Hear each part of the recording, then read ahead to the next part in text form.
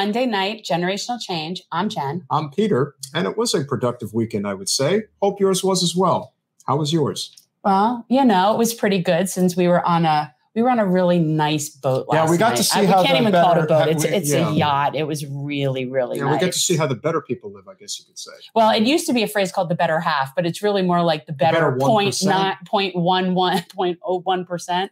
That was it's like some ridiculous. Yeah. Oh yeah, no, this was a yacht. Whoever it was, they had a very nice yacht for really our friend nice. Linda Gonzalez, who's running for Florida's. It's not 93rd anymore. That's the nicest yacht I've been on. That's just like a person who was just hosting that was having it. And it wasn't like a chartered, or it wasn't like a company, or it wasn't that. It was just that woman's yacht. Yes, I would agree. But of course, what's the most important thing about going on a yacht for a fundraiser for a political candidate? The food. The food. How was the food? The food was awesome. Great. Why? Because we met Lenore. We met a very nice lady who caters to a lot of different,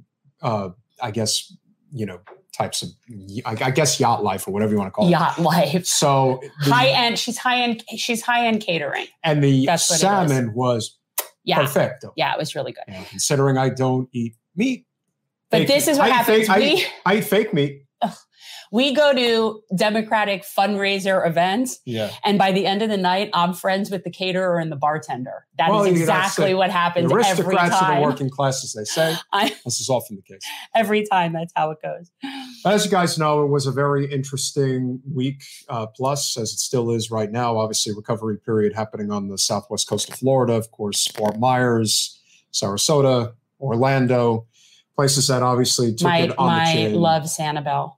Yes, your favorite place in the whole world. Sanibel is obviously been hit pretty hard. It's bad. But with that said, we've got a lot of things that obviously need to be done in terms of recovery. Also, a lot of things that, no, fish is not meat. It's called seafood. Actually, it's flesh, right? Like it's a flesh because you're eating animal meat, like it is. But generally here, when we refer to meat, it's red meat. And then for me, of course, it's also poultry. Yeah. Well, I won't eat farmed animals. So I'll eat anything that's been wild caught. And that generally is fish. Yes. Like that's especially living in Florida. I eat an inordinate amount of mahi. Don't be hating on those that want to eat see face. You just got to do what you can to try to convert them. But with that said, no, I don't want to convert anybody. Everybody should eat what they want to. Well, that's not exactly good for the environment. But that's between them and them. Well, what about factory farming? No, well, I can educate people and I could tell them this is what I do, but I don't judge people because that doesn't get me anywhere. Well, so I just put information out there. I don't like industrialized animal farming. That's not my thing. Well, let's talk to our first guest who will know a thing or two about what's going on in your wonderful Sanibel and other places that are on the west coast of Florida. I am not mocking it. I am just simply telling you that this is how it works. But she is the candidate for Florida's 16th congressional district, which covers the greater Sarasota area, running against the 6th richest congressional representative in Vern Buchanan. That's gross. Yeah, it is. Is it what's the RD of this district? I think it's a +7, actually. So it's +7 red. Yes. So not impossible. Not impossible, but definitely. It's an uphill climb. But with that said, we are very happy to welcome Jan Schneider. Welcome to Generational Change. You're with us. Hi. Can you hear us? Jan? Does she have us? Do you hear us? Something is awry. Can you hear us? Jan, hi. If you can hear me, I can't hear you. That's a problem. Yeah, we can hear you, but that doesn't work if she can't hear us. No, we'll see what we can do to work on this. All right, hang on 1 second, Jan. Something is awry. So we'll see. Okay. So guys, while we're doing that, I did go ahead today and vet some hurricane relief efforts because I know people want to give, people want to donate, and you want to make sure that you're donating to something that's actually reputable, decent. Before I put this list up, for any of you that are subscribers to Beau of the Fifth Column, if you are, or a patron rather, of Beau of the Fifth Column, you are supporting hurricane relief efforts because Beau has already been down there. He's brought down generators, chainsaws, and gas to people. And that's where he gets the money to do that, which is amazing. But let me go ahead and put this up, guys, so you can see. I really don't like that background. All right, then change it. Okay. Then change it. Okay, change it. Do what you want to do here. There's your background. So guys, these are ones that are verified. The top 5 I know have GoFundMes, but you can also go to the organizations. I looked up Team Rubicon. I had never heard of it. It is actually disaster relief that is run by veterans. So it's retired veterans that are serving in disaster areas, and it has a very high rating. And then the rest, Feeding Tampa Bay, World Central Kitchen, which is Jose Andres's big organization, which is amazing. CDP Atlantic Hurricane Season Fund, Good 360, and an organization I found called All Hands and Hearts that also had a really high Charity Navigator rating. And I know they're specifically doing stuff on the ground, helping people. So anyway, guys, check out any of those organizations, but be wary of the bigger ones, as you should be, and be wary of anybody saying they're going to go in and bring things, and watch Bo's video on don't do that unless you really know what you're doing. Don't do that. Don't do that. Yeah, you always have to have your guard up regarding who is actually there for the right reasons. And people don't understand disaster rescue and relief. They don't understand. And like even Bo was saying, he's like, I was stupid. I wore cowboy boots. So he ended up stuck on a roof in cowboy boots. But he is someone who can easily get himself out of that kind of predicament. Don't get yourself, and also the amount of people that go in with tank of gas, not realizing they won't be able to fill up to get back out. So like, just don't play weekend warrior rescue hero. And don't give your money to the Red Cross, please. Well, it's like there are organizations, these are them, check them out. These are on the ground relief, rescue, post-disaster recovery organizational teams. That's what you need to donate to. Much like shopping local, this is definitely one of those ways to make sure that you're doing it right. So these are the people addressing Hurricane Ian rescue recovery right now. Okay, there you go. So we have not gotten an update yet on our technical issue. I suggested that the lovely Mrs. Schneider log in via her phone, because I think that'll probably solve the issue. So okay. So does she understand that she said it's fixed? All okay. Right. So okay. Let's see what happens. We will now try again. We're going to try again. We're going to try again. And hopefully this time. And now you have the background you like. Jan Schneider, welcome to Generational Change. And we hear you. We're staying so active. We agree on almost everything. That's great. So you can hear us now. I can. Well, welcome to Generational Change. We're trying to encourage people to donate money to not the giant things, but really go to people that are on the ground trying to help. So that we generally do that stuff. But absolutely, I couldn't agree with you more. We drove down to Venice. What's going on? I know Sarasota is definitely north of where the real brunt of the storm was, but I'm sure you guys had repercussions up there. Oh, sure. There's a lot of power outages still and trees all over the place. I have a new art object in my pool. It's a tree. Oh, yeah. It happens. People. I've been in a couple of hurricanes myself, so I know, and it doesn't take too much, especially when we plant trees that aren't indigenous, to uproot them and knock them over. Well, I got a black ribbon on it for those who died. It's actually a strip of black garbage bag, but it's a thought that counts. So talk about your district. Obviously, it is a plus. He's saying it's a +7 red. So, I mean, it's definitely. It's like a +12 red. Okay. Well, it depends if you count Donald Trump registration or how you count it. And so, I'm a Yale Law graduate. I can count. But we can very much help defeat Ron DeSantis. If nothing else, I think he's about the biggest danger to the country, even before Donald Trump. And myself, I'm a believer.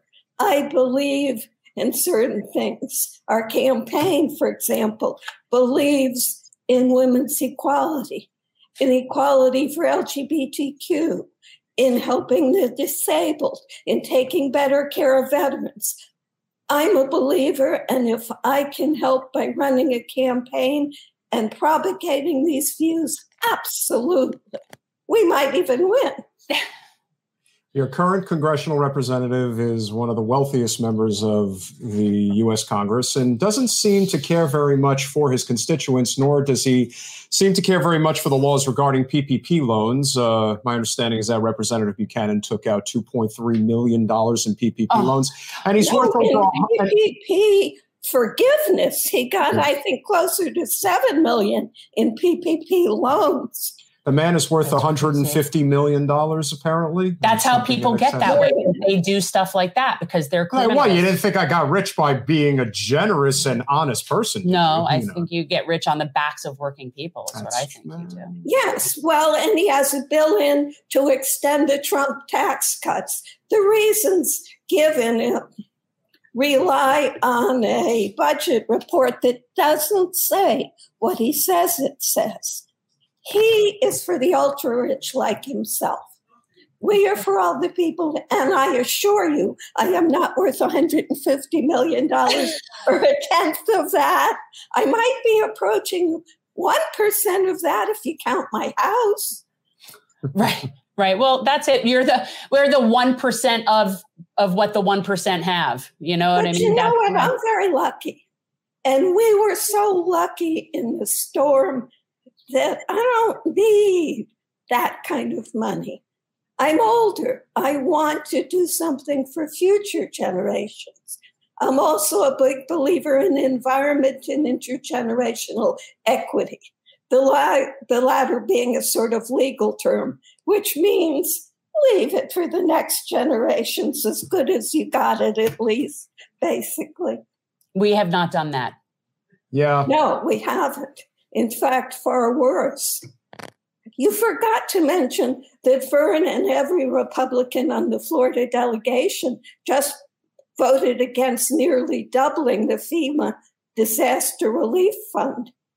Yeah. They voted last Friday.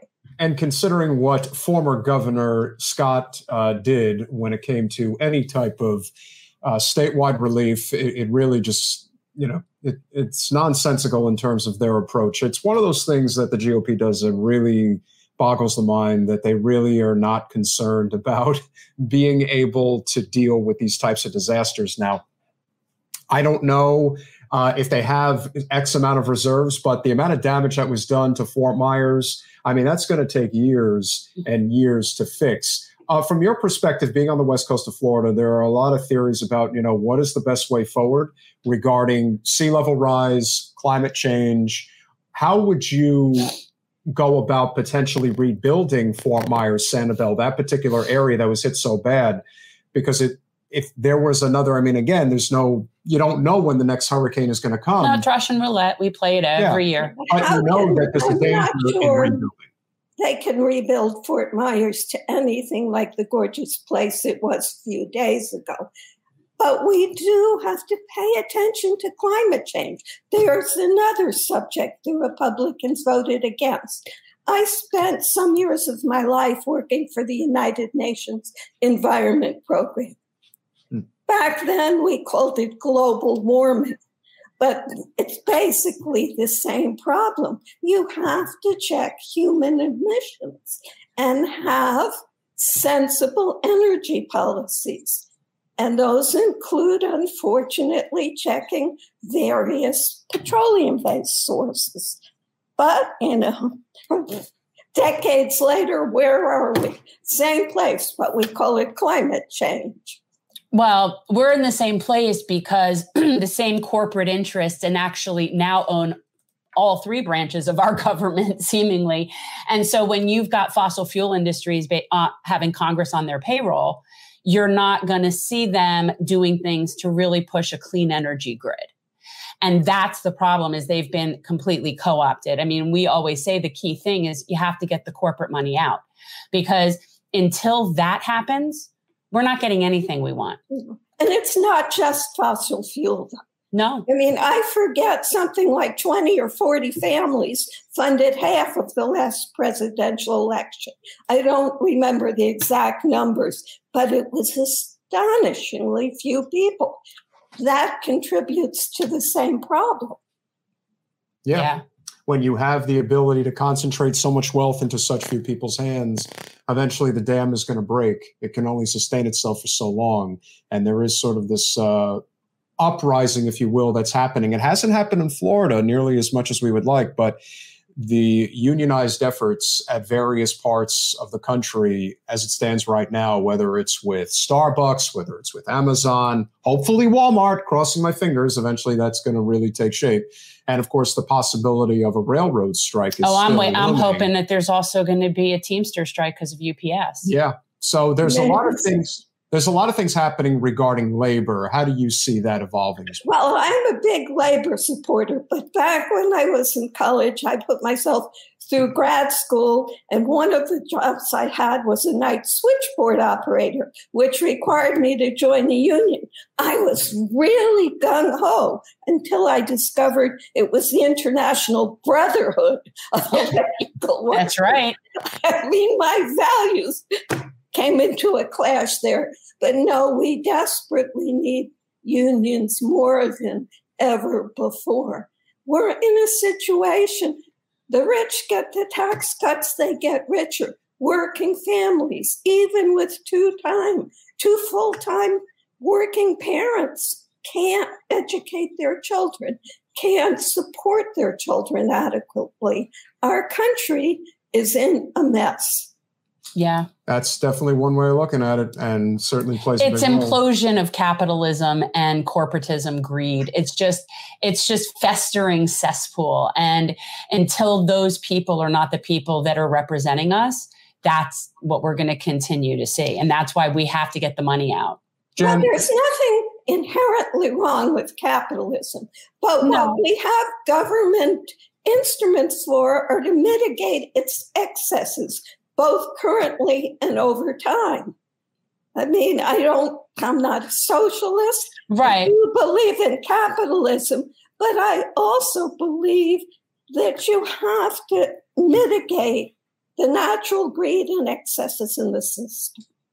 Well, the best run countries in the world, economically, generally speaking, are ones that have what is considered to be a hybrid system, which is a splice of capitalism and socialism, which I think is the best way to run an economy, because you need to have a counterbalance to the excess greed, as you alluded to.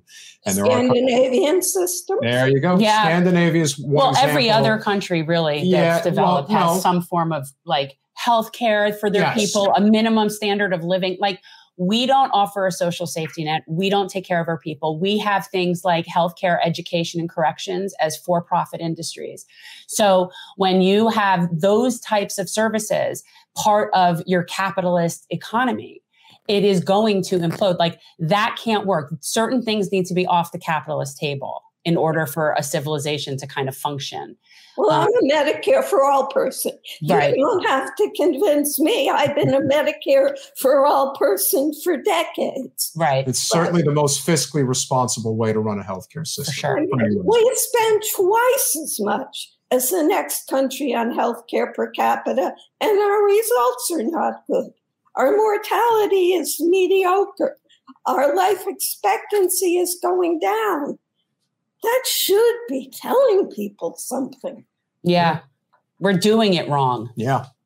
Jan, I have one last question, which I think is very important. One of the things that we have talked about a lot when it comes to political strategy, one of the big differences between the GOP and the Democrats is the GOP really emphasizes a bottom-up approach when it comes to building political strength, whereas the Democrats tend to focus more on a top-down approach. Can you talk about the importance of local, whether it be county, even, congressional in this case, the importance of down ballot races when it comes to building political strength versus what seems to be the overwhelming focus on the top two races, whether it be governor or U.S. senator, but there's a lot of other important races that really need to get the vote out in order to be competitive over the next month. Can you talk about the importance? Well, in the congressional races, DeSantis did a very good job of gerrymandering, which I think is part of the reason that people are diminishing the value of the congressional races. In any 2-year cycle,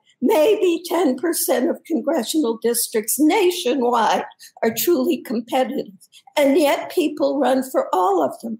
Some are believers like me. They want to propound certain philosophies of better government for all the people, not just the rich and the strong, but all the people. But we just had a prime example of what you're saying, which is the Sarasota School Board race, which was a total horror. We have people elected that basically don't believe in public education. Don't send their children to public schools, don't. So I think you're right, but only to a point. The Republican Party has switched somewhat. Now it's top down from Donald Trump. And that is terribly, terribly, terribly dangerous. I shouldn't say this on a podcast, but I think he's a racist, sexist, homophobic, xenophobic liar. And that is tremendously dangerous. I'll tell you, I even gave some money to Liz Cheney. Had you told me 2 years ago that I would say any person named Cheney did anything good, let alone give the money, I would have said you were out of your mind. We disagree on just about everything except the most important thing, which is integrity in government. Well, we certainly need a lot more of that, and I want to make sure that everyone has an opportunity to check out your information more thoroughly. What is your website? How can people get involved? And we really appreciate you coming on this evening. www.votejan.com. That's pretty easy. Yeah. And right. We have, of course, a political Facebook page and all that good stuff. And all of that is connected to your website? All the links are there? Yes, they are. All right, wonderful. Jan, we really appreciate you coming on this evening. We want to wish you the best over the next month. Obviously, as we alluded to, we need to be very active with the down ballot races because that's how we're going to have a fighting chance in November. But thank you so much for coming on this evening. It was a real pleasure. Thank you. And how do we help you and them? Beyond what we're doing. Well, it means a lot. Thank you so much, and we hope to see you down the road. Thank you so much. Bye. Bye. You're welcome, Jen. Bye-bye. I think Jason left something here that explains how to deal with what we're having. The connection, you mean? Well, yeah. There was a note that he had left here on how to deal with it, and now I can't. There. This? Read that. Whatever that says. Backup connection, upper RT right corner.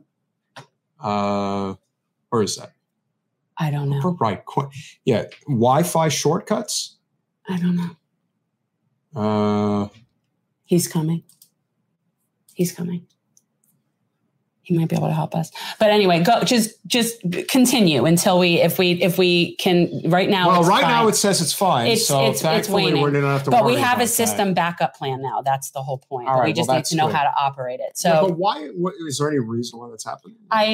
You would have to ask the company. You would have to ask the people in charge because we don't run it from underneath my house. And there's, like you said, you don't like your Simpsons and South Park references. No, but there's I don't. Like a really great South Park reference to the cable company. Oh, no, we can't help you. It's like, no, but I do remember the Seinfeld with Kramer hiding from the cable guy. Oh, that was great. Yeah, we should definitely be more transparent when we say we should be there at that time. And it comes down and he's crying and he's like, and they hug it. No, it was great. It was great. All right. So we obviously, before we bring on our next guest. If right now we're fine. Yeah. So before we bring on our next guest, obviously you do want to mention something which is important, which is the upcoming stream that we have planned 2 weeks from now, which is going to be a very important panel, which is going to be talking about the distinction between Judaism and Zionism. Yeah, actually, this is a 3-hour event, 4 panels, 45 minutes each. I have some seriously good guests already secured. I just started reading the book that was put together by one of them, who is Rabbi Brant Rosen out of Tzedakah Synagogue, Chicago. And his book is Wrestling in the Darkness.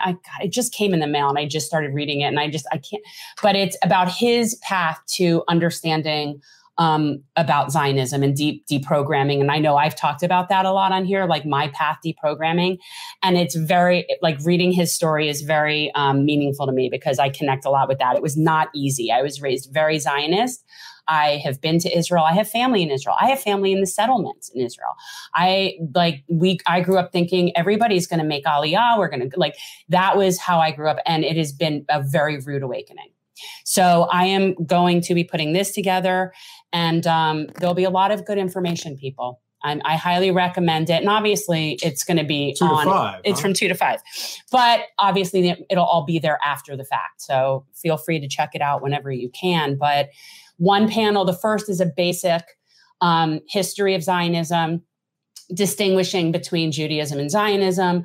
I have history, Zionism, like studying people like this. These are the people that really know what they're talking about. Cause I'm not going to just like read it out. You don't know what you're talking about? No, I don't about a lot of it. And I wasn't taught properly. And a lot of us as Jewish Americans were not taught properly. So that's that.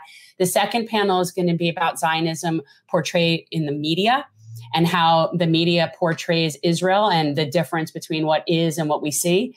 And then the third panel is going to be Zionism in our politics, the effects of AIPAC and the Democratic majority for Israel and what that is doing to our political, culture here and what that means for candidates that are speaking out against oppression. And also the censorship issue that 26 states have anti-BDS legislation on the books, which is against our First Amendment rights. And who is one of the leaders advocating for censorship? I'm not going to do that. Okay, fine.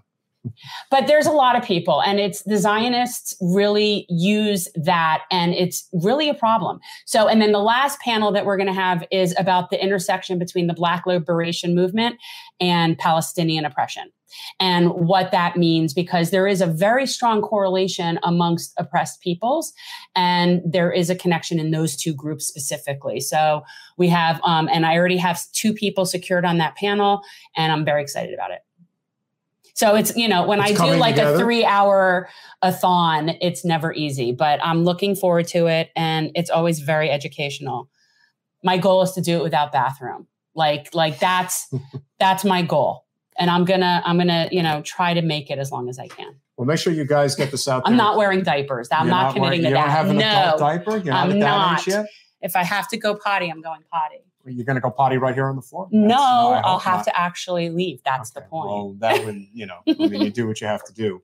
But yeah, I think you'll be here. I will. I can't help you go to the bathroom. That's no, but you would be sitting here if I have to get up. I guess I would have to hold down the floor. You would have to. Would actually have to. But we have really great guests so far that are coming on. It seems fine right now. But so yeah, check that out.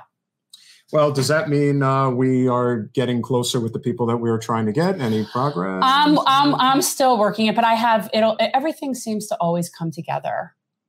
I have just 1 in 4 very down pat. I have 1 in 4 very down pat. 2 and 3 are kind of shifty right now, but I'm working it out. Watch that word. That's considered a slang when it comes to talking about Jewish people. So. Yeah, just like telling you what I've heard. That's so funny because I, as a Jewish person, have never heard that. And by the way, you never saw that thing between Bill Maher and Ben Affleck years ago. That Sam Harris was on the. No, I can't get involved in their culture wars. What I'm talking about years ago. Okay, when I say words, and I'm somebody who am. Words have meaning, Jen. Words have meaning. And when I say words, I'm generally like definition based of that word. Like there's no innuendo. Like if I use a word, I mean that word.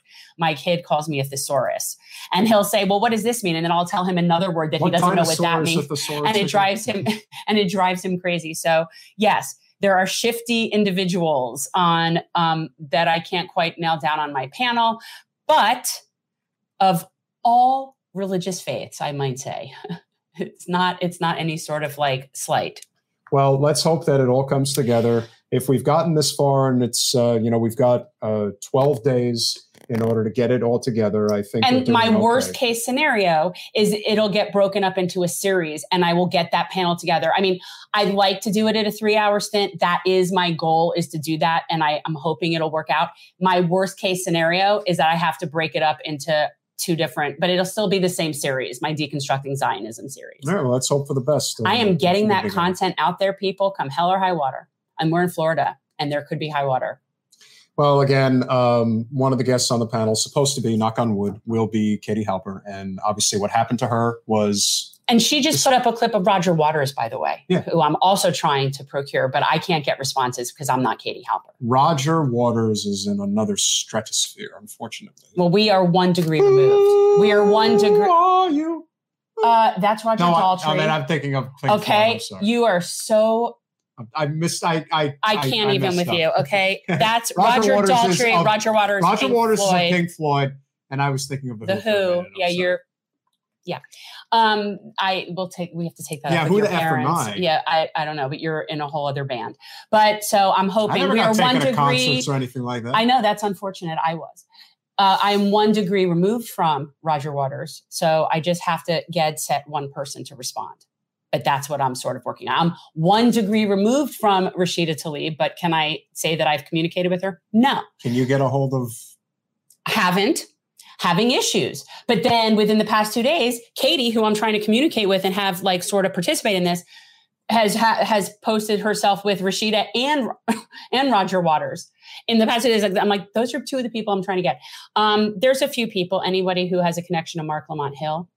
I really would like to get him. Somebody does have a connection. She doesn't. I asked. Oh, okay. She has to ask like if anybody on her team has that. But anyway, she cannot come. By the way, she can't. No. Oh, okay. So I'm working on stuff, and I'm still waiting to hear back from some other cool media people. But all right. Well, I mean, like I said, things fall together for me. I will say that. And that's why you got to keep plugging away, because again, these things are not easy to put together. No, it's hard. But we have done it before. We did one for Assange. Guys, you should check that out. That was like, I think I sat there for almost 5 hours, and I did not go to the bathroom. I was really, really proud of myself. And then we did one for healthcare. We did, I think like 3 back-to-back really long healthcare panels. That was really good. So, and I think that was it. And then we had our Festivus. Yeah. We've done some really long line. We did a Festivus, and then we did my 50th birthday. We did like a ton of people. All right. Well, we're just waiting for Saru to join us. So we'll see. I mean, she did confirm and did send the email. So hopefully she will be hopping on. But I guess what we could talk about really briefly, and this is just, again, it gets back to, one of the headlines of the show this evening regarding Governor DeSantis and what role does he actually play regarding, the evacuation or lack thereof in Southwest Florida. And again, it's easy to just say that the governor didn't act fast enough or that, he didn't care. Granted, this is a red county area, so I would think he would care more than if this is on the east coast of Florida, but I digress. I do believe that the big problem here is the fact that we don't have any type of a, let's say, high-speed rail system. We are an excessively overcrowded state. And of course, one thing about Florida that's different than states like California and Texas is people tend to migrate right to the ocean and the Gulf coast. So the middle of the state is extremely rural compared to the coastlines, which are extremely urban and suburban. And so when you have that much of a cluster, coupled with the fact that we have a colossal problem with climate change, again, everyone has what is it about politics and everyone having short-term memory? I don't understand. But there's always a new disaster around the corner. Because what I do remember is the fact that Tropical Storm Ian may have become Hurricane Ian, and then all of a sudden went from tropical storm to Category 4, possibly Category 5 hurricane in the course of about 24 to 48 hours. Did you see this, by the way?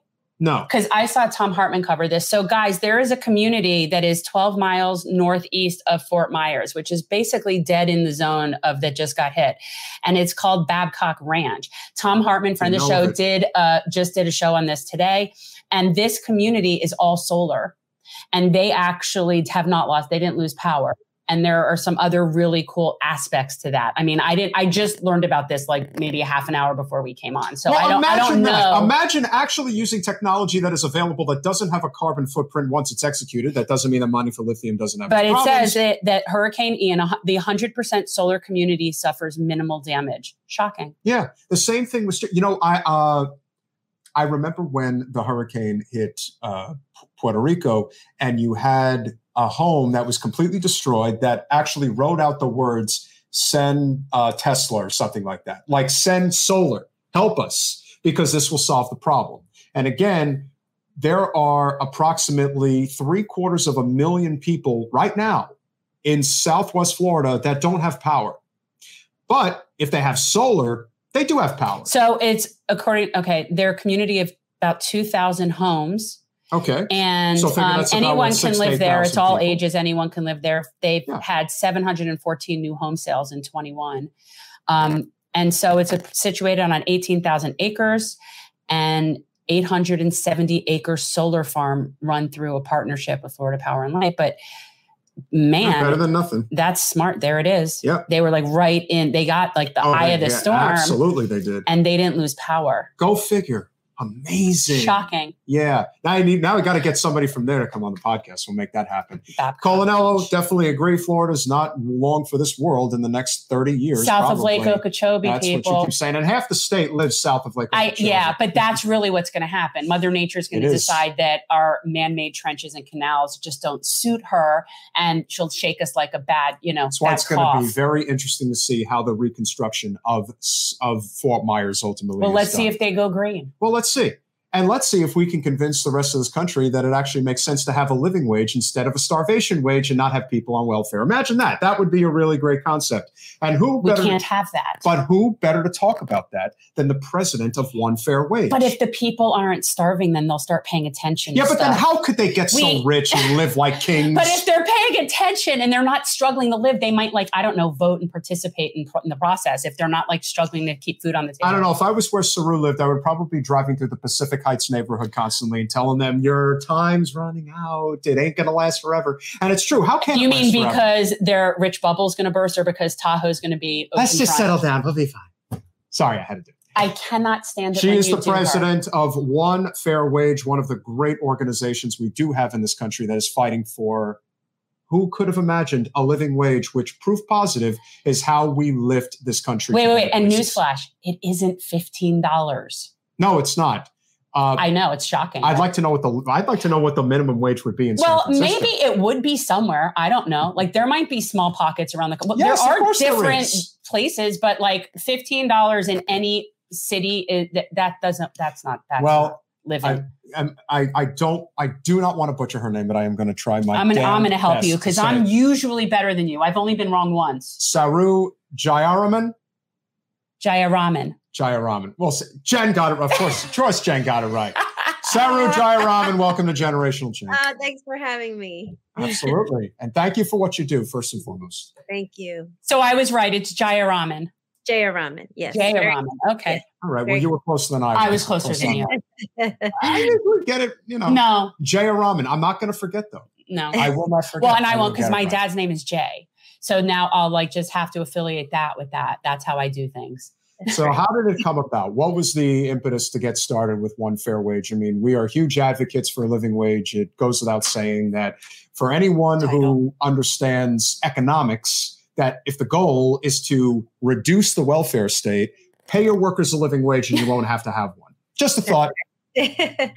Well, for me, this really starts and in some ways ends with the restaurant industry. It is the largest and fastest growing private sector employer in the United States, nearly 14 million workers pre-pandemic, but it's been the absolute lowest paying employer in the United States for generations. And why I say this wage conversation really starts and in some ways ends with the restaurant industry is because the primary opposition to raising wages in the United States comes from an entity that most people haven't heard about. It's called the National Restaurant Association. It's led by the chains. We call it the other NRA. It's led by the Applebee's and the IHOPs and the Outback and the Darden's, which is Olive Garden's parent company. And it's been around since 1919 because even prior to 1919, at emancipation, the restaurant industry sought the right to hire newly freed slaves. These were folks coming out of slavery and saying, well, you're so lucky. We're going to give you a job and we're going to give you the opportunity to be able to get tips from white people, but we're not going to pay you. And that was the first time in world history that tips were mutated from being an extra bonus on top of a wage, as they had always been, to becoming the whole entirety of a worker's income, because they wanted to continue slavery in the US. So that idea that you could be paid nothing and get only tips was made law in 1938 as part of the New Deal, when the federal minimum wage was created for the first time, but millions of Black workers were left out. In particular, Black women were told, you get nothing, you just live on tips. And we went from a $0 wage for tipped workers in 1938 to $2.13 an hour, the current federal minimum wage for tipped workers. Now, the overall minimum wage is $7.25. That's horrific enough. And then when you think about people who earn tips, who are mostly women living on the highest rates of poverty and sexual harassment of any industry, because they have to put up with so much to get those tips at $2. I mean, both of these numbers are just ridiculous, outrageous for the United States of America in 2022. But both of these numbers are the result of literally a century of lobbying by the National Restaurant Association to keep the overall minimum wage as low as possible, and then to basically ensure that they don't have to pay it, that they don't have to pay their workers because their workers get tips. Yeah, I've waited tables. I waited tables through college. I waited tables after college. I've waited tables.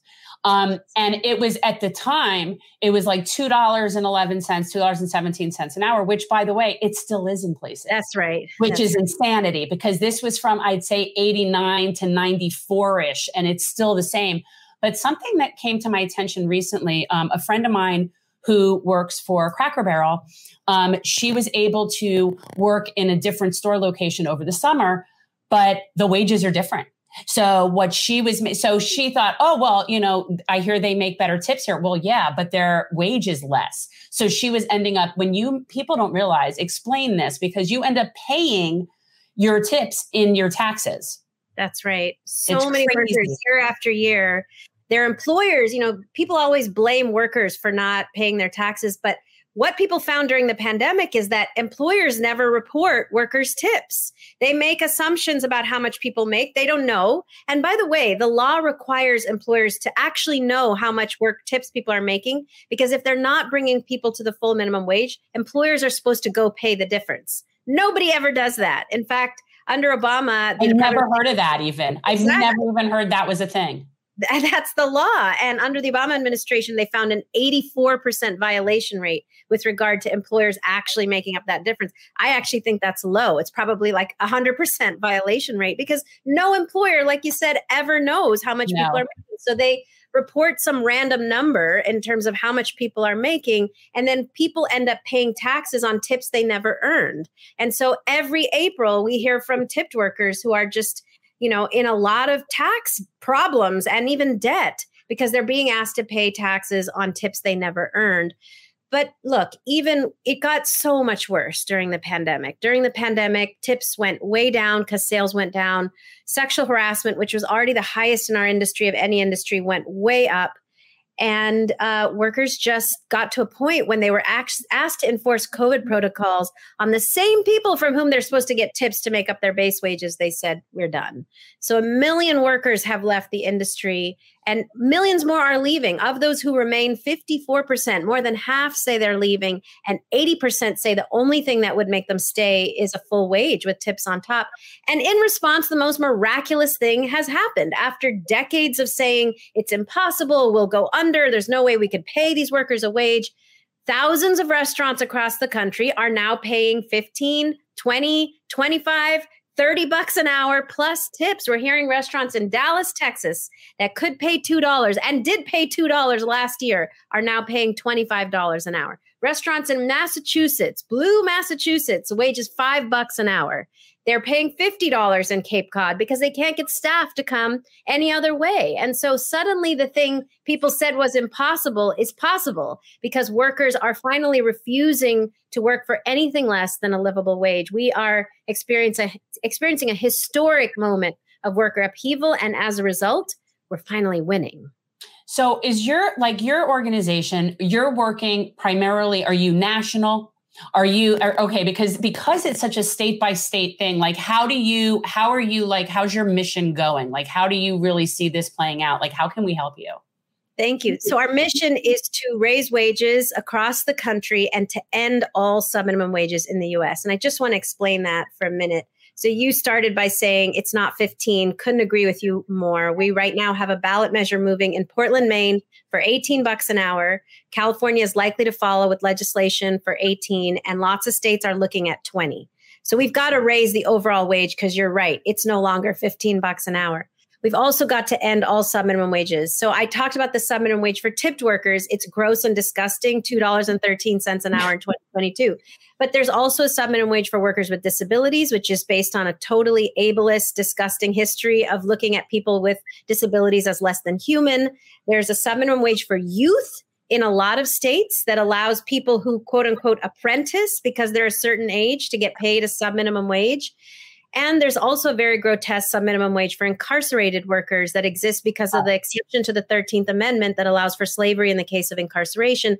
So that where I live in California, a third of our firefighting white workforce fighting our wildfires are people being paid 33 cents an hour to save our lives. And so we've got to end all sub-minimum wages in the U.S. If the word minimum, I thought, if you look it up in the dictionary, it means there's nothing less than it. And yet you've got now maybe 10 million people in the U.S. who legally can be paid less than the minimum because of these exceptions that are frankly based on race and gender and ability and age. That's all that they're based on, is the fact that tipped workers are mostly women, the fact that incarcerated workers are mostly Black and brown, the fact that disabled workers are, differently abled, and the fact that youth are youth. That's it. That's the reason we have these sub-minimum wages. And so really we've got to fight in all of these states to raise wages much higher and to end sub-minimum wages across the board. And so we're doing that right now, state by state. There was a huge push last year with a federal bill called the Raise the Wage Act.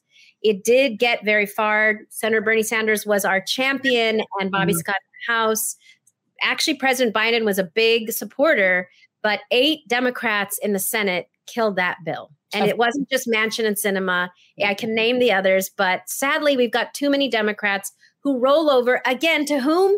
To the National Restaurant Association. It was the other NRA that blocked that bill. And we had, I'm just going to name some of them. We had Democrats like Senator Maggie Hassan in New Hampshire say, sorry, I can't vote. The Restaurant Association told me I couldn't. She said the restaurant... And she really wants to get reelected in a month. Oh, I know she does. I know she does, but she voted no. And of course, Kristen Sinema did her thumbs down on the bill, remember? And, yeah, exactly. So we've got Democrats who are beholden to the other NRA. That's got to end. And so right now we're moving a state-by-state campaign. We call it 25 by 250. We're moving bills and ballot measures in 25 states across the country. We've got to end these legacies of slavery by our 250th anniversary. Look, 2026 is the 250th anniversary of the Declaration of Independence. We need to declare independence from these legacies of slavery and from this exploitation economy that results in so many millions of people not. Look, we've gone beyond all the arguments, right? People can't afford right now to feed themselves. They're on public assistance. People are not able to house themselves. We've got a huge increase in unsheltered populations. But way beyond that, people are saying, I cannot even afford to work anymore. It costs me more in gas and childcare to get to the restaurant than I earn when I get there. Imagine the cost of a gallon of gas right now is more than these workers' hourly wage, because in most states they're earning $2, $3, and $4. Why would you spend more money to get to work than you get when you get there? You won't. And so not only are workers no longer able to survive, huge industries are not able to function because they don't have enough staff. And until we raise the wage, our economy will never fully recover from the pandemic. Yeah. I want to do a quick sidebar. Can I just say, I like to reclaim words, like certain words bother me. I'm not calling this sub-minimum wage. It's subhuman wage. It is subhuman. It's subhuman wage. We allow them to sort of like manipulate a narrative that somehow makes it normalizes something that isn't normal. And so when I hear that, I think, no, that's not sub-minimum. That's not a word. Sub-minimum isn't a word. It's like Jews for Jesus. It's not a real thing. So what we would say is subhuman. Because it's not right. So anyway, I'm sorry, I digress. What is the current status of the $18 minimum wage bill that, we all know Newsom is going to run for president and he's going to try to have some type of a major piece of legislation that he can basically run on because his record is not that good. Good luck with that, Gav. So if that is going to come to pass, what is the current status of the $18 minimum wage that you guys are looking to do right now? I think it has a lot of potential. It's interesting that the opposition will always say it's never the right time to raise the wage. The times are good. It's not a good time to raise the wage. We're going into a recession. It's not a good time. We're in a pandemic. It's not a good time. Inflation is here. It's not a good time. Working people, and let me say the most of all, voters in most states, California, Michigan, even Mississippi, voters, when you ask them, is this the right time to raise the wage? They say, what are you talking about? People can't even afford the cost of a gallon of gas. Of course, you have to raise the wage so that people can afford to live, to get around and to go back to work. So most people, it's a wildly popular issue. This is the thing that's so infuriating, like every other issue, right? It's wildly popular. It's not even popular. It's that we find in most states, it's actually the number one thing that drives people to the polls. If you put minimum wage and the chance to vote yourself a raise on the ballot, that will get people to the polls more than any candidate, any party, almost anything else, because it's people's survival and their ability to feed their kids. And so it's wildly popular. It's got to move. Recession or no, inflation or no, this is the most important time because workers are telling you with their feet, I can't afford to go back to work unless wages go up. So I think we're on there's real political headwinds moving in our favor. I think 18 will move. I think the question that we've got to fight for is, will we actually be able this time in California to include people who've been excluded, like incarcerated workers? Well, that's what we had. That's exactly what happened here. We passed the $15 minimum wage in Florida overwhelmingly. And then as soon as that passed, our little legislature, they got together and they decided to add all the subhuman, categories of people like means testing kind of stuff into what we passed, it was non-conditional. It was a $15 minimum wage was what we passed. And they ended up not getting what they wanted. That ended up not happening. But that was, as soon as we got that through, that was what they were going to do. They said, okay, you can have $15 an hour, except not for you and you and you. And it's mostly the people that are minimum wage workers. That's right. It's very similar to, Kansas is still an unbelievably deep red state, and they voted GOP accordingly, but they still voted to codify Roe v. Wade. The second you put an individual cause on the ballot, overwhelmingly, this country votes the right way. Our dysfunctional republic doesn't reflect the values of our citizenry. That's right. And I like to say, when they keep saying we're so polarized, we just won. We just won one fair wage in Michigan. We're experiencing this huge headwind. We just won fair wage in Michigan. We're about to win it in DC and Portland, Maine. We're about to win $18 an hour in Portland, Maine. And then we can use that to shame California into getting it done, right?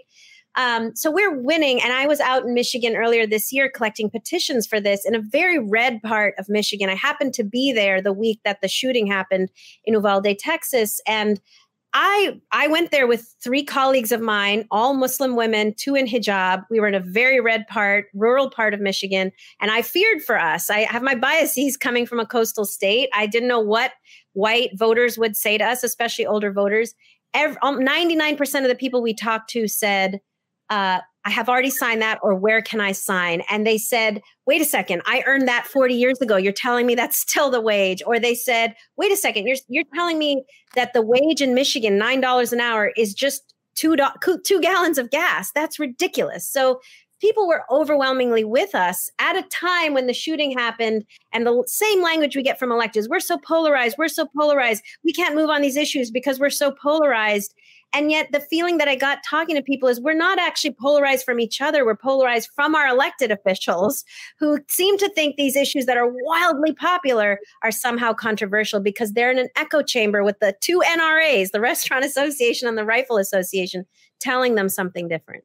Oh, I think they know what's popular. They just don't care. They just don't care. Or they use the excuse of it's polarizing to not do what they know most people want them to do.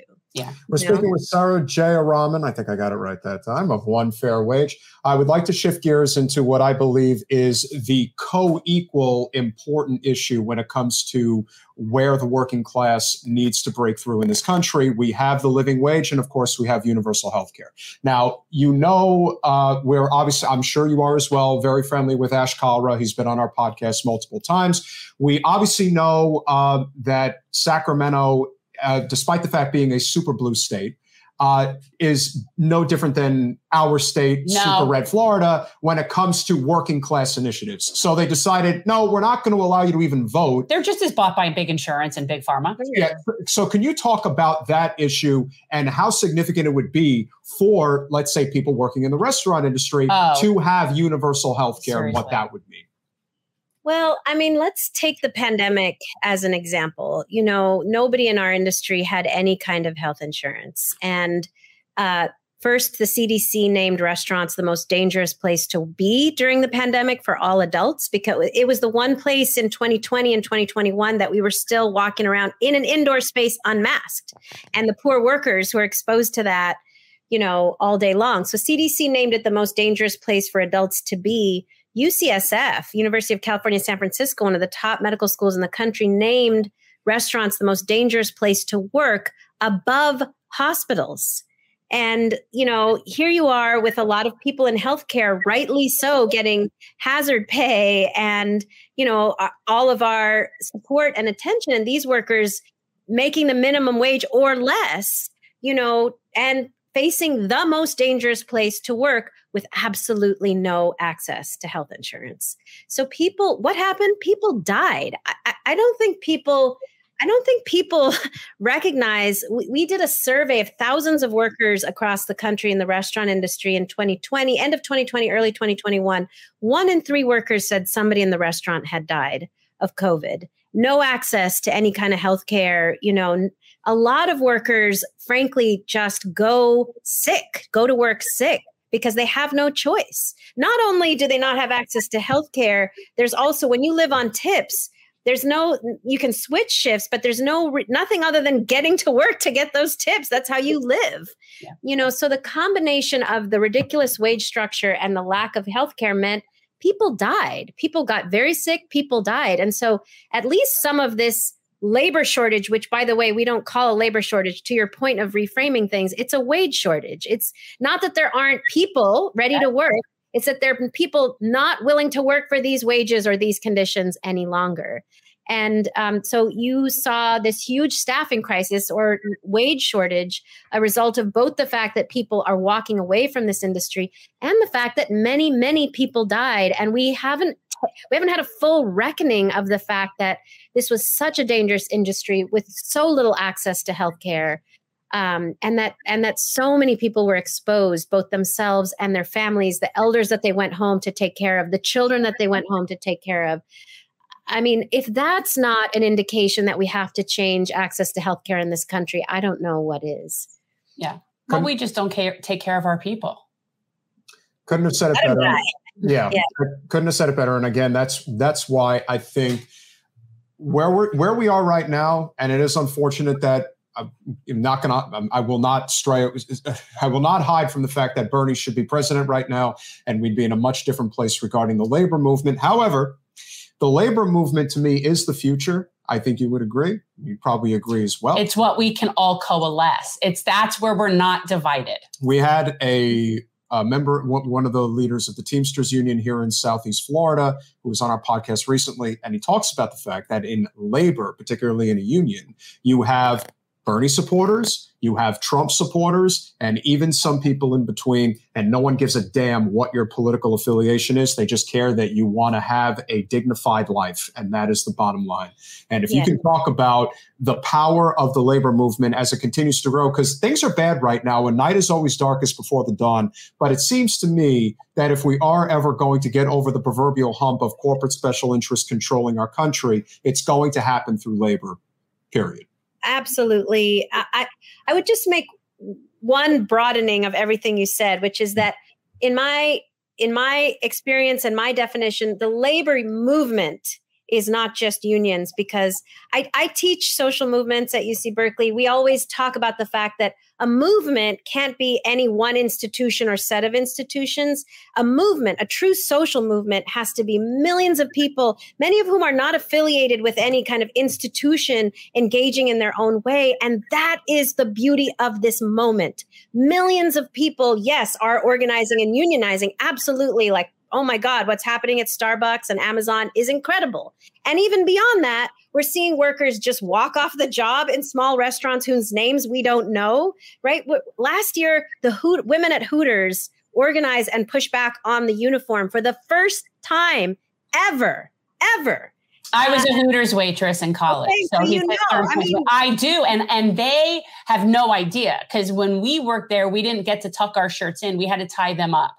So it was like, they tried to implement a new shorter short and the women pushed back and they won. And, there's this much bigger phenomenon that's happening. There's people unionizing. That's part of it. And then there's millions of people just standing up and saying, no, I refuse. I refuse to work for $2. I refuse to get no health insurance. I refuse and winning. We've tracked, as I said, thousands of restaurants raising wages. That's victory, and these workers, it's kind of like one of the biggest, most historic moments of a collective strike. In some ways, it's people withholding their labor until conditions change collectively. That is the definition in some ways of a strike. And so you're seeing people organize right now a much bigger labor movement that, yes, is in part is unionizing. And even beyond that is workers just rising up and saying, we demand more. And so the potential of this moment is great if we capitalize on it, if we organize people, if we actually institutionalize some of these gains into policy and law. That's, I think, the challenge for all of us. And then if we turn this energy into a political energy that goes beyond just wage and hour and health insurance and takes on climate change and takes on abortion and all these other issues, because you're right. I think labor is the place where we come together. But then what do we do beyond that? We can actually turn that labor power into something even greater. Yeah. Well, I want to see Walmart unionized more than any other place. They are the scrounge of society, as far as that eats him up. Yeah. No, I've had it out for the Waltons for quite some time. I mean, I have a lot of issues with Bezos and Musk and all of them, but you know what? They've at least created something. The Waltons haven't done anything. It was the complete decimation of the middle class of the United States. Yeah. You can start with Reagan, you can go through Clinton, the policies that were put in place to allow Walmart to become the biggest employer in the United States. Scary thought, but, being in California, being here in Florida, and every place, across Interstate 10, if you will. Stop with the pen. Sorry, I can't help it. It's what's happening. Saru, have you ever considered running for office? No. I love to do this fight on the outside. I love developing leaders from the restaurant industry who are now running for office. We've got members who ran for office in Rhode Island and Michigan, here in California. That to me is the future, is workers taking over this country. And I'm here to facilitate it, not to. Right. No, you'd be great though. You'd be great. Thanks. Well, it's usually the people who are the most capable are the ones who say, "What, are you crazy? I ain't even going to put myself out there like that." That was me. Yeah, well, again, that was me. We often see that in politics very often. It's the people who gravitate to wanting to run for office are the ones. No, you know your lane, and people know their lane, and they know where they're most effective. But there's just so few people that both have the knowledge and are also good candidates. Like it's sort of a perfect storm of things. It's not that simple. I mean, a lot of people decide I want to run, but that doesn't necessarily make them be a good candidate. You know what I mean? Like it's a variety of factors. So it's when I see someone that would be really, really good at it, it's sort of like, I'm not like, that's a waste, but that's all right. I know everyone has their lane, and I know you're doing what is so important to do. There's got to be 1,000 of us, right? It can't just be us. There's got to be 1,000 of us that we develop that, come from the working class and are able to share those experiences as leaders. That's what we need. That was Bernie's greatest legacy. And to me, his campaign in 2016, I mean, give him credit, obviously, for 2020, but 2016, it was so inspiring, and it really changed the narrative in terms of how things are done. And the one thing he emphasized constantly is this isn't just about me. It's about us and how, again, we need to create 1,000 Bernie Sanders throughout the United States. It can't just be this reliance on one person. And yet everyone still blames him. Yeah. Well, everyone still chastises him and blames him because you didn't do enough. You didn't do this. You didn't do that. But unfortunately, what have you done? Yeah, but unfortunately, because of the way that the groupthink in the United States is so devastating regarding somebody like Trump, is that Trump seized on that and said, oh, well, everybody's kind of looking for a leader, so I can be that leader. And that's unfortunately the byproduct of where we are, because we are living in desperate times. They are extremely difficult. I mean, I think both pointed to something that was sorely lacking, which is that there is a party who supposedly and historically was supposed to stand for working people, and it just, in many ways, abandoned working people entirely. When you've got an issue as popular as raising the minimum wage, I mean, it has never failed in red or blue states on the ballot, ever. When you've got an issue as popular as universal health care, the fact that the party that's supposed to lead on those issues isn't seeing that they could actually succeed by leading on those issues, then it creates an opening for people like Trump to rise. Absolutely. Well, before you go, somebody does want to say hello. Okay, and here you go. Pleasantries to you. Sarah, I just wanted to come on here and let you know that you're really doing a wonderful job out in California. I won that state by election, if you remember. And we need a living wage and universal health care here in the United States. And if we are to have that, the working class will finally succeed. I'm sorry I'm not president right now, but my good friend Joe, he's my good friend. He's not your friend. Well, we've talked about this. He's nobody's friend. I don't have a lot of friends on the Hill, but he happens to. Because I've heard you're cranky. Well, I could, listen, I'm 81 years old. I'm doing okay for my age, okay? Give me a break. Anyway, Saru, I really appreciate One Fair Wage. You're doing an amazing job in Michigan, California, Portland, Oregon, Maine. I was there this summer. It's lovely. Portland, Maine is lovely. I could live there. Well, it's not Vermont, but it's actually pretty nice. It's so pretty there. Best lobster roll. So, those are really good. I have to say, not too much mayo. They got to be a little light with that, but the lemon's good. It tastes really good. So keep doing what you're doing. You're doing a wonderful job. Really appreciate you. Good to see you again. Thank you. So that's my Bernie for you. Thank you. Let's get Bernie to follow this in Vermont. Do you know Vermont has a wage of $6 an hour for tipped workers? It's ridiculous. This has got to go. It's got to go. Yeah. And I think a lot of people are just kind of waking up to that reality. I mean, where we are right now is when one eventually breaks through, then everyone looks at what could be possible. And we don't have a lot of what I would call rock stars out there. But Comedy Calamity is absolutely right. The one person who's running for a big office right now that I think could have a huge impact in the future is John Fetterman, if he is able to get to the U.S. Senate. He is definitely an economic populist, and that is exactly what we need. We need more of those types. You don't think Dr. Oz is an economic populist? Oh, come on. I mean, with those... All right, here's what I will say about Dr. Oz. I've seen his house. He's struggling. Did you get... But, okay, the latest thing about Dr. Oz that came out today, which hopefully will be the end of his political career. I hope apparently, so. He slaughtered 300 dogs or something, like animal testing or some shit. Okay, wait. Okay, but wait. Yeah. But doctors do that. I take it up with your legislators. That's what doctors. That's how they do research. I happen to know the person who's doing the digital media for John Fetterman, so she's doing an incredible job. That's a horrible thing and he very well could feel horrible about that because I know Jason does. Oh yeah, well again, my husband's done that.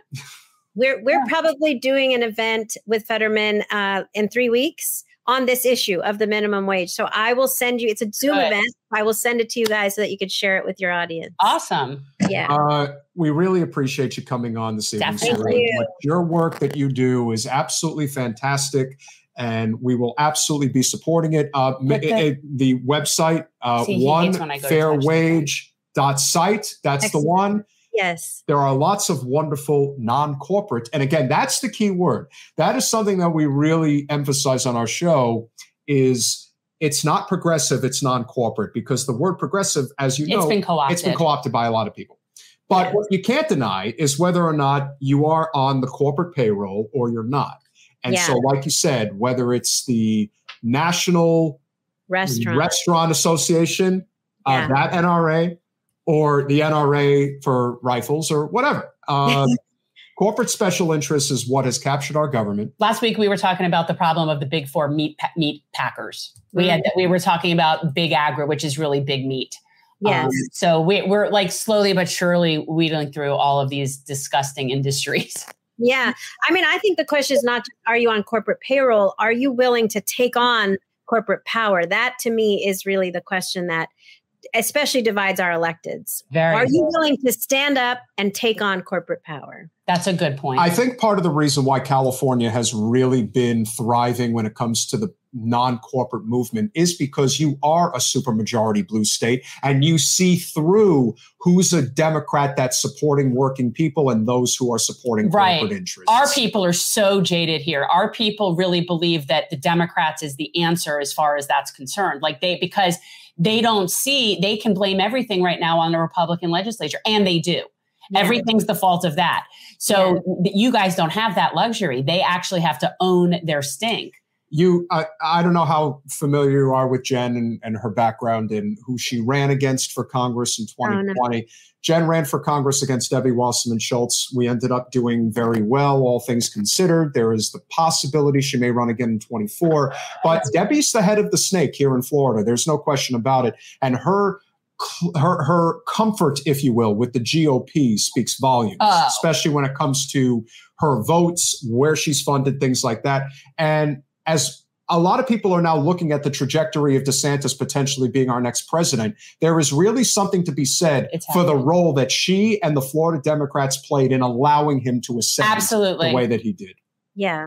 Well, once again, I mean, part of it is like very direct, like you're saying, and part of it is indirect. When you abandon working people, DeSantis rises, Trump rises, when you abandon the core value, what are Democrats for, if not things like minimum wage and healthcare? Like, I don't know.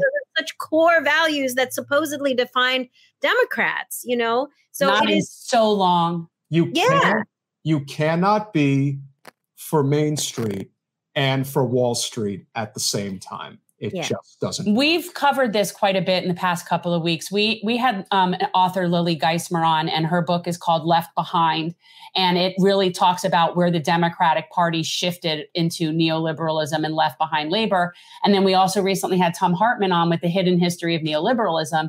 And it really, you can really see the timeline of how it happened. And yet these people that are like the heads of the Democratic Party are still living like it's the 90s. Yeah. It's like we all see that now. We see you now, and yet they're still doing it because they've rigged the system in such a way that they can sit there even though they're so unpopular. Well, you certainly understand the plight we go through having Wasserman Schultz as our congresswoman. Yes. You have the Queen Bee herself as your congresswoman. Which is why I'm sitting here thinking you would be a great foil.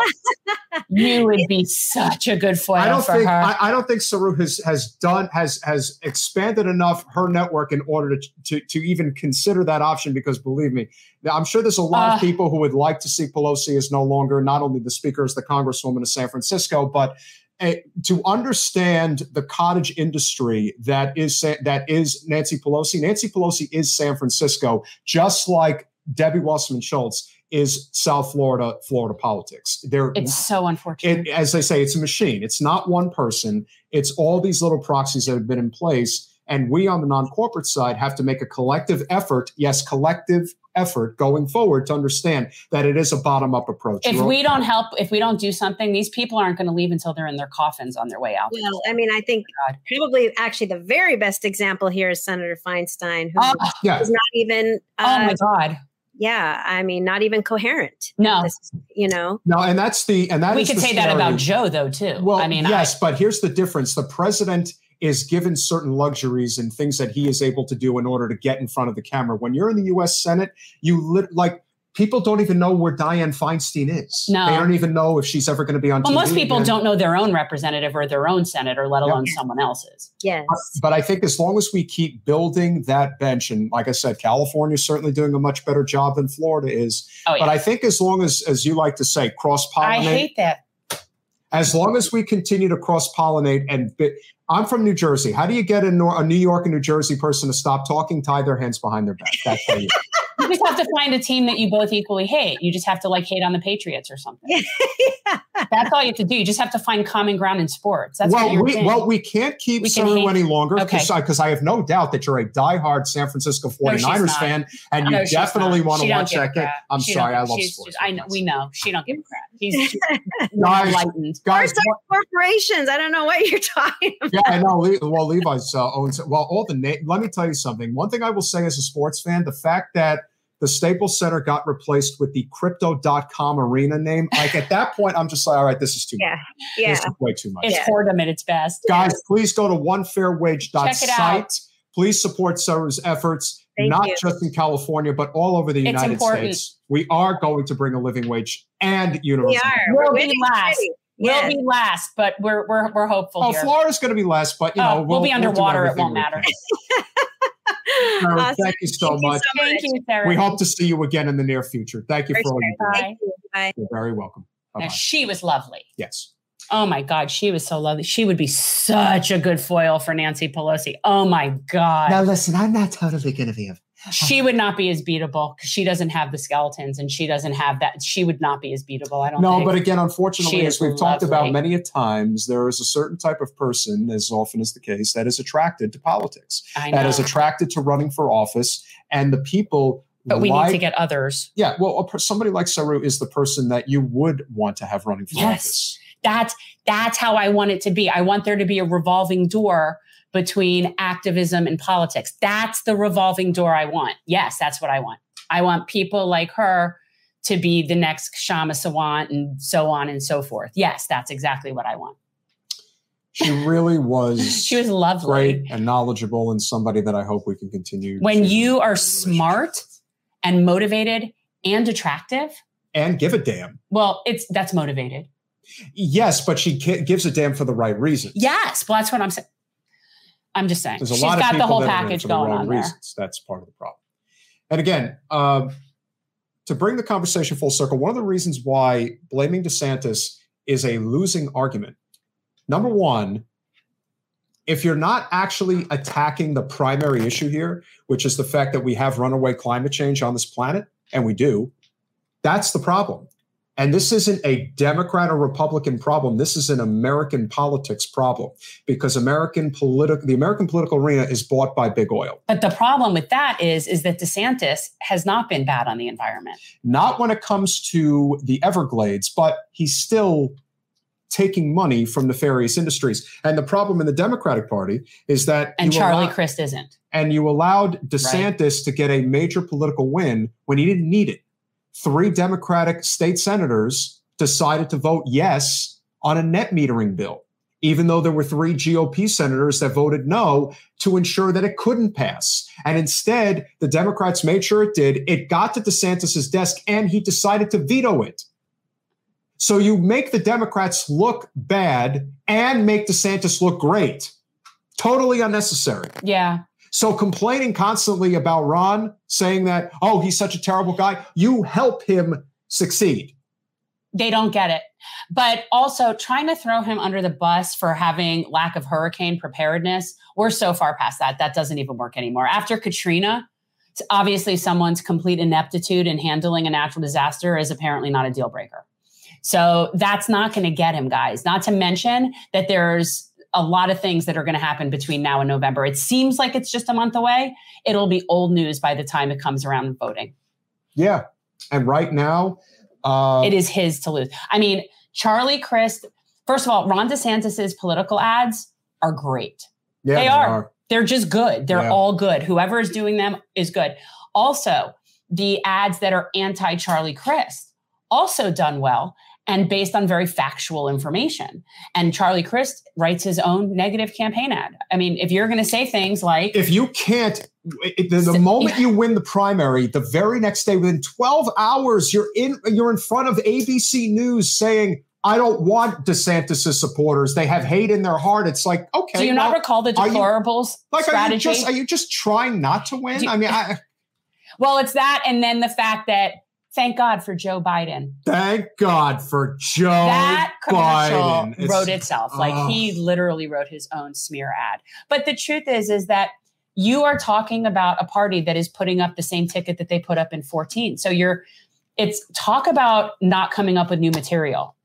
It doesn't work. It's not gonna work. No, and listen, I appreciate the fact that Charlie is obviously been very vocal and active against Big Sugar, which is something that we need. But there's also something to be said for knowing how to meet the moment, and that's very important. And in this case, if you think that the way to meet the moment is just to bash DeSantis, that doesn't work. That's not how it's going to get done. No. You have to be able to have a solid foundation in order to fight. And again, this idea that we have to play defense. Well, you wouldn't have to play defense if what you were fighting for were the things that people want. If a state like Florida can vote Donald Trump convincingly in 2020 and pass a $15 minimum wage, it means that people actually can think for themselves. They just have their preferences for who they want, because most of the decisions that are made regarding top of the ticket candidates or even congressional candidates, it's based on whether they like you or not. And there's a lot of people who like Trump. There's a lot of people who hate Trump. There's a lot of people who like DeSantis. There's a lot of people who hate DeSantis. But there's more people that like them in this state than dislike them. Correct. And if you want to convince people to come to your side, telling people that they should go get effed is not how it's going to work. It will not work that way. You can try it over and over again, hoping it'll work, but it won't. Well, he's done some other not so sound strategies. I mean, hanging out with, Debbie is not necessarily a brilliant. Well, I still think, and listen, if you really want to call out Debbie, as I like to do, because I think she's the worst of the worst. So the fact that I don't blame Charlie for this. I don't blame him for deciding that he wanted to try to campaign here in Broward and make sure that he got as many votes as possible. But here's the problem. A week before the primary, Charlie was invited by Debbie to Broward, where Nikki Fried lives, to campaign across the county. Couldn't wait 1 week, even though everyone knew that Charlie was going to win the primary. And instead, Debbie decided to rub it in Nikki's face. And so what happens when you do that? Well, you actually suppress the vote, because there are some people who are just going to say, well, the hell with this. I'm not going to support you. You don't even give a damn about our candidate. You don't even give a damn about being able to be somewhat politically neutral. But who would ever expect that from Debbie? Okay, so do y'all think issue of DeSantis and Rubio voting against Sandy relief funds is a good strategy, or the migrant stunt? No and no. And here is why. Pointing out hypocrisy among elected officials is like whack-a-mole. Okay, that's not, they're all hypocrites. They all vote what they want when they want it for their people. But the bottom line is that the relief is for the people, not for them. So to sit there and say, we're not going to give your state relief because you voted again, it's all people. I don't feel like that should determine anything. And as far as anything that the Democrats bring up that isn't about what they are going to do and what their plan is and how they are the answer to the woes of the world is a bad plan.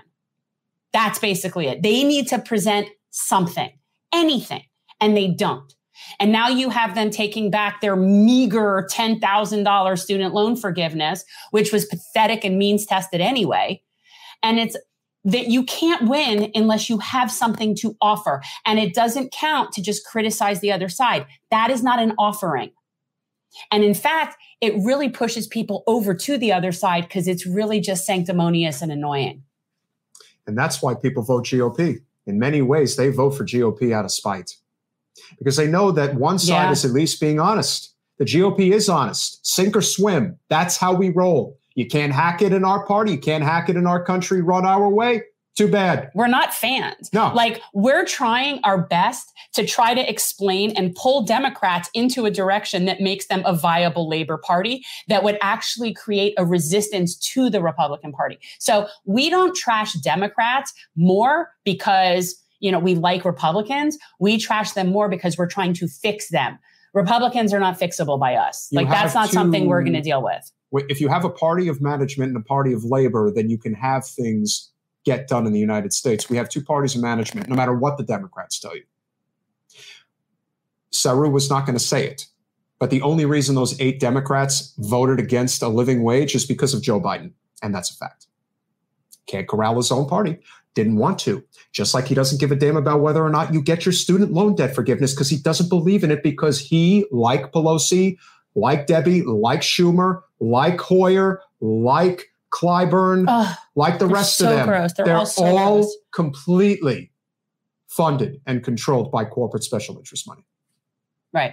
Like, honestly, we should require, if we could just have like a ballot initiative, like a national ballot initiative, and require them to wear the logos of their sponsors, I honestly think we might get somewhere. Like, if you had to see Nancy and like covered in Silicon Valley and the military industrial complex and all her like bad money, like, can you imagine what these people would look like? It would be hilarious. They would have to have jumpsuits like NASCAR drivers to have patches on them. Yeah, that would obviously be much better, but unfortunately, we don't have that right now. And so, as it stands, you have us trying to point out who the corporate whores are. Yeah, that's basically what we have. And that's most of them. I wish it wasn't that way, but we're trying to fix it. Like, that's why we criticize the Dems more, because that's the only chance we have of having Labor Party. Yeah, you got to clean out your own house. You can't just be focused on cleaning out the other side. And one side doesn't want to be cleaned out. No. That's part of the reason why Hoyer, Pelosi, even Schumer, who's in his 70s, but the top brass in the Democratic Party, they're all in their 80s. Clyburn is in his 80s. They're not going. They're going to have to be taken out in coffins. Yeah. And I don't say that in any violent or threatening way. I mean, in the natural course of the fact that they're old. But it's just pathetic. But so we believe, though, that the true power in the party is where, like, I think so. Our who we're endorsing for 24 is Manchin parliamentarian. See, Joe Manchin and the parliamentarian president, vice president in 24, because those are clearly the people that have the most power in the party. Joe Biden couldn't even get his way, and he's the president. So if you guys think that he can't get past them, we should be voting for them. So, and you guys might wonder how one would come across a Manchin parliamentarian bumper sticker. I got to tell you something, Paul, because I see what you're writing, and I got to be very direct. What you have to understand is that we have a migrant crisis in the United States, and we have that because workers in this country are standing up for themselves. They do not want to work for slave wages anymore, and Pelosi and the rest of them want to open the floodgates and invite as many people in that are willing to work for slave wage. That's a fact. Do I agree with what DeSantis did? Absolutely not. It was a scummy move, like a lot of scummy moves that people do. But the reality is, these are the migrants are being used as political pawns because they are desperate. The politicians know they're desperate, and they want to use them for political points. They do not give a damn about us, and they never will. They do not care about migrants and where they end up. They never will. Look at Lori Lightfoot in Chicago. Look at Gavin Newsom in California. Look at the elected officials at Martha's Vineyard. They do not give a damn about these people at all. No different than DeSantis. DeSantis is just willing to be honest about it. That's the difference. Well, and he's politically smart. Correct. He knows what buttons to push where and when. So, we are in need of, whether it's a general strike, whether it is, at least have the railroad strike, for God's sake. We have so created a world for ourselves out of basically complacency for so long that now it's almost impossible to do those things. Like, how do you do a general strike when you have no safety net? How do you do a general strike when you have no community aid and you don't have health care? And it's not just that. The left is so, I hate saying the left, but it's just, he means the political left. Yeah, there's such discombobulation. There's no camaraderie. There's no solidarity. It's a lot of ego. The ego is unbelievable. It's worse on the left. Listen, I'm not even going to get into it because there's such thing as being terminally on the left or terminally on the line. Now that's awesome. General idea. General strike. All right, there you go, Mario. That's good, Mario. We dig. But what you guys have to remember is, even when people attempt to extend olive branches, and a lot of you guys have seen what happened recently with our, old friends that were on our show over a year ago. We're not talking about that. And what happened with Bree. It just goes to show you that we can't get out of our own way. Like, it's not possible. They just can't be nice. The egos will always dominate until people start demanding that, we don't have time for this anymore. We have to get serious about what we're doing here. What we need to be doing is doing what the labor movement is really supposed to do, which is, I don't give a damn what your political affiliation is. I just care that you believe that everyone is entitled to a dignified life. But right now what we have is a Democratic Party that is essentially just nothing more than an impediment between the people trying to get something done and the right. That's all they are. They're just like a roadblock between the people that are really trying to do something. They don't serve a function. They're kind of like the middleman in insurance. Like the Democrats don't actually serve a function other than to be the first barrier between us and getting something done. So when you want to know why I don't fight against Republicans, we can't get there. We're too busy trying to take a stand in our own party and have our party stand for something. But what I will say, and let's end on a positive note, because what we experienced yesterday, and I'm not going to divulge any details, but let's just say we did go to a what you would call a traditional die-in-the-wool Democratic Party fundraiser. Old school style. Totally. Like, Democrats are great, Republicans are terrible. And it was all just DeSantis smashing, but correct. It was on a really nice yacht. But the good news is that out of the probably like my wine 40 people, moment. would you say? About 40 people? There was probably a good dozen, maybe even 15 people that were in that room that really like Jen and really understand why things are bad. They just need to hear it inside the echo chamber. It's not easy to hear it because they never hear it. But once they start to hear it, there were two gentlemen in particular that were friends of our friends that really took a shining to her and felt the need to go out of the way at the end of the event to say, I really like Jen. Yeah. And that to me. And these are people that would have normally, if they were in our district, would have seen my name and would have voted the safe bet and would have probably voted for what they knew. Yeah. And now that's something different. But no, this was a very traditional fundraiser. There was some serious moolah, not our typical type of event by any stretch. But yeah, and like I said, I ended up friends with the caterer and the bartender. 1,000%. That's what you need. And again, as Jen said, sometimes there are people who don't necessarily want to be candidates because they really don't like it, but sometimes there is a calling to be one because you simply know how to do it. I don't know that people know how to do it. I think that just some people are just more appealing to people and just, you just have a way to deal with people. And it's just something that is just, I believe, inherent. It's like anything else. You can learn certain skills, but the people that are best at something, it's just who they are.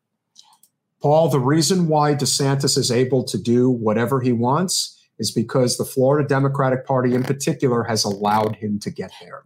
By design. By design. They have no resistance. If you want to do a little research, one thing I highly recommend you look into is the net metering bill that got to DeSantis's desk that he was able to veto that made him look like an environmental hero. And the Democrats look like the feckless, whats that they are. They're really Mick resistance here. We have a Democratic Party in name only here. They don't pose any real resistance. You take a look at that. You'll look at that and you'll say, yeah, it's almost like they're working together. Well, funny you should say that. I think they are. I think they are. And then you've got Democrats like Debbie, she's just a Republican, just happens to be pro-choice. And if there's one thing we can assure you, and we'll leave on this note before we get to our plugging of the end of the show. If there's one thing we can assure you about Debbie Wasserman Schultz, she'll sink the whole ship in order to save her neck.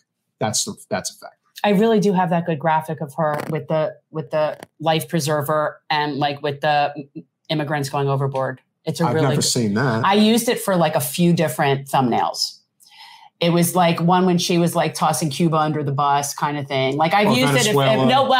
but like there have been different things where I've used it for her. Where not surprised. I saw it. Yeah, but it's literally her floating in a life preserver where she'll throw other people over. But as you guys know, we are very keen on supporting local efforts. And so, as this is a great transition, Jen made a wonderful friend at the event last night. I'm very excited. And you are going as part of your wonderful support. Jen, please tell the audience about this wonderful event. Okay, and you guys, I really do thank you for this because I'm making a donation to a local cancer fundraiser, which isn't normally the kind of thing that we generally support. But this is a particularly cool group of women that are just really good in terms of like making good connections and knowing people that are really philanthropic and meeting people that actually care about things. And for me to be with people in that world is an opportunity for me to educate people on the kind of stuff we do that otherwise wouldn't. So it's a really good networking opportunity, but I'm getting fairy hair on Wednesday. So Jen is going to be on the live stream on Wednesday because she has hair. Because it's a fun announcement. I know you guys love him. Excited. He is obviously one of the best. Steve Grumbine of Real Progressives is coming on again on Wednesday. He's beginning a little bit of a regular. I love him. I know Jen always loves him. I do love it. We must be able to have the guru himself come on and break down the insanity of the Biden administration claiming that we can't cancel student debt loans anymore because of one lawsuit. And by the way, my answer is probably correct. Which is a frivolous lawsuit to begin with. Which was my answer was correct when I'm reading what they're saying is the reason. So then fine, don't cancel them. Just pay them. If they're private, then just pay them. Like, that's the MMT concept. Like, if you have any, if there's one thing that I'm sure Steve will point out very clear, is that if you have any doubt that this is all Joe basically saying, I don't give a damn. He don't care. This is it. Okay, guys, so can we get back to the fairy hair for a second? So on Wednesday, what do you mean fairy hair? Yes, I'm so excited. So they're doing, it's a fundraiser. And one of the things, so for when you give your donation, you get some hors d'oeuvres, you get a beverage, and you get fairy hair. And there's this woman, and it's like these teeny little filament tinsel things. They're so cool. And the caterer that we met last night, Lenore, had them in her hair, and it was so pretty. And so for your donation, you get fairy hair. Right. It's fairy hair. So I'm very excited about it. So you'll see little pink, and it's very subtle. It's not like obnoxious tinsel or anything. It's really, really, I'm so excited. I am. I'm going to, I'm just excited I'm getting fairy hair, and I'm going to go on the earlier end so I can be back in time for the live stream. That's why I had to ask you. He can't make us go early on Wednesday though. I don't want to go on at 7. I'm getting fairy hair. 7:15, I told him. Oh, you don't have a choice. Oh my God. Yeah. All right. I better get there by 4. I'm going to be like the first one there. So guys, what we are doing is if you support our show and you be a patron on Patreon, why did you get rid of that thing? Because you got so sidetracked. Sorry. For as little as $5 a month, you can support us. And most of it is not me getting fairy hair, but it's things. No, it definitely is. No, it's usually things like Community Garden, and we donate to Mobile School Pantry, and we donate to non-corporate candidates. And really, we're just about trying to transform politics into service. For a $10 patron, we are, until I get rid of all my Mansion Parliamentarian stickers, they're getting thrown in with the Lulu sticker. I keep forgetting to bring a Lulu sticker into the new studio. That's what you get with that. And obviously we would love $25 a month patrons. And we have a new category, people, which we're going to do right now because you got to talk them. So, because you didn't talk them. No, I always do at the end. Okay. So, as you guys know, we are huge advocates for small business. Very much. And as it stands right now, this particular small business is very important because we had another home insurance company fold in the state of Florida. So it really pays to go local for the citizens of Fort Myers and any other part of Florida that has been adversely affected or as a result of Hurricane Ian, or you are looking at the unfortunate insurance crisis that is in Florida. Frankly, if I was the one running for governor against DeSantis, that's what I'd be running on. I'd basically be running nonstop on the housing crisis coupled with the insurance crisis, but I digress. So anyway, the Apex Insurance Agency, home, auto, and life insurance, if you are so inclined and care about taking care of your home, taking care of your car, and of course, taking care of your life, I know I do, you definitely want to contact Apex Insurance Agency in Delray Beach, Florida, where I was a resident for 7 years. And seriously, that's local enough if you're in South Florida. Like, that's considered local. And you guys, when you have a local insurance agent, it really is better. Like, we do, we have someone, it isn't them because I didn't know them. I've had the same person for years, but I kept my people. They will pick up the phone. That does matter. It does matter. So guys, this is, but that is a good category. That's $50 a month. If you guys want to be a small business patron, it is very appreciated. We give a shout out every show. We will promote, and we will not take on any multiple businesses in the same genre. And if you are so inclined, then of course you guys may not necessarily want to put your credit card out there, which is fine. We would love for you to become a small business patron for as little as $50 a month. And again, I'm really looking for a taco truck. And we will plug you every single show. Every time. And if you're a taco truck, we'll do lives from your location. Or we'll eat your taco on the show. That's without a doubt. But I'm just saying, like, I will do an on-location live. But if you are so inclined and would like to contribute, please go to Cash App, $Jen Change. Any amount will do. Any amount is appreciated. Oh, one thing that Gen Core just donated to was a school party it's a school that's in a vulnerable area down here. And they're putting together a party they don't call it Halloween because they don't celebrate that as a holiday, but they're doing like a party and it was something. And so we gave them $30. Yeah. And so there's our local community things that I know are helping actual real people. That's the kind of stuff I give money to. For those to. of you who do financially support us, we really appreciate it. Of course, I think you all can tell that your money is in good hands with our organization.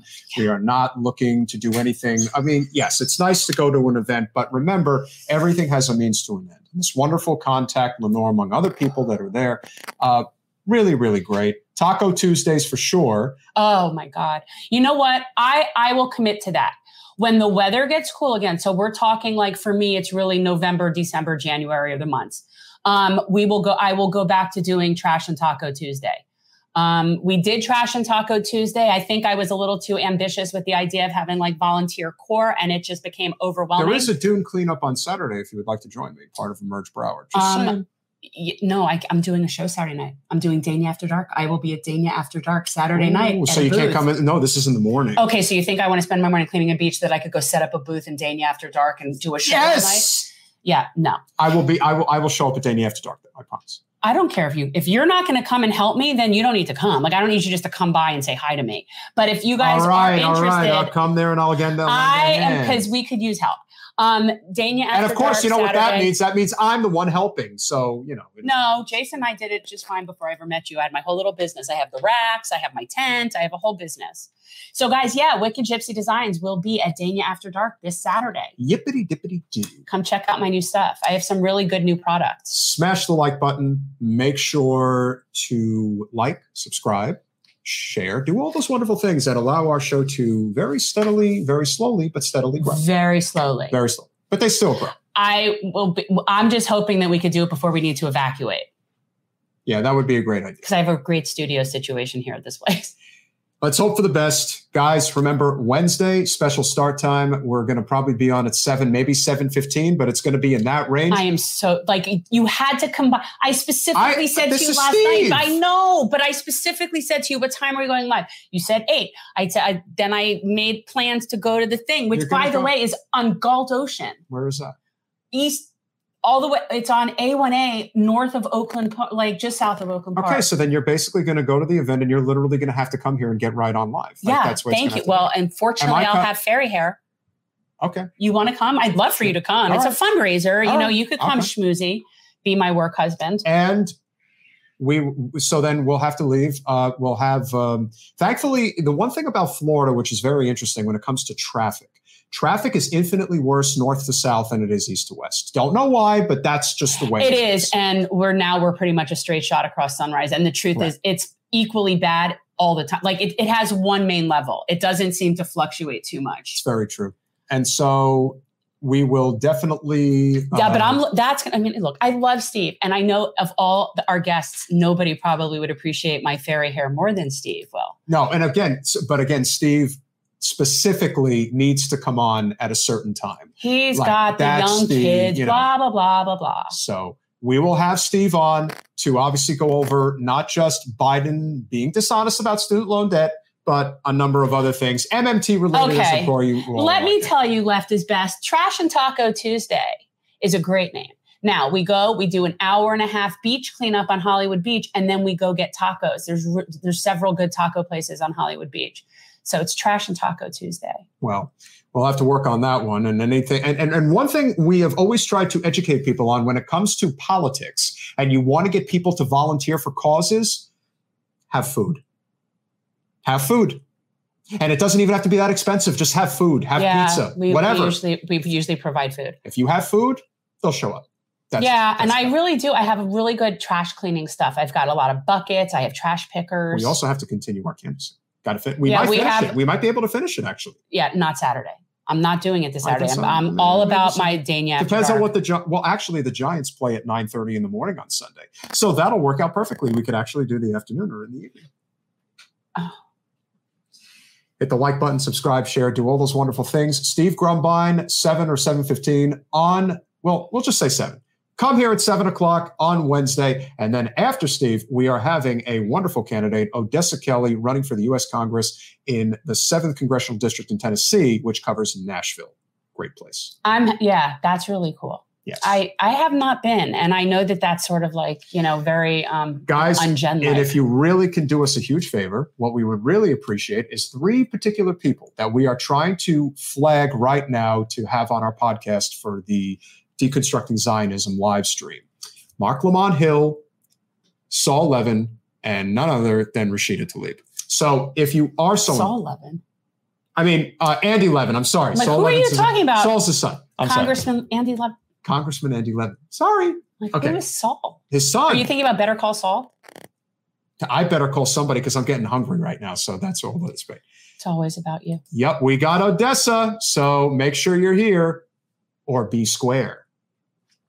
I can't draw a square. Not with my hands. Guys, thank you as always. Appreciate your support. Hit that like button, share, subscribe. Lots of clips coming this week. You're going to love them. We'll see you Wednesday. Thanks for watching. If you want to support our mission to transform politics into service, please like this video, subscribe, follow us on social media, and consider joining our Patreon, where you'll get early access to our interviews as well as other exclusive content. Links are in the description. Peace out.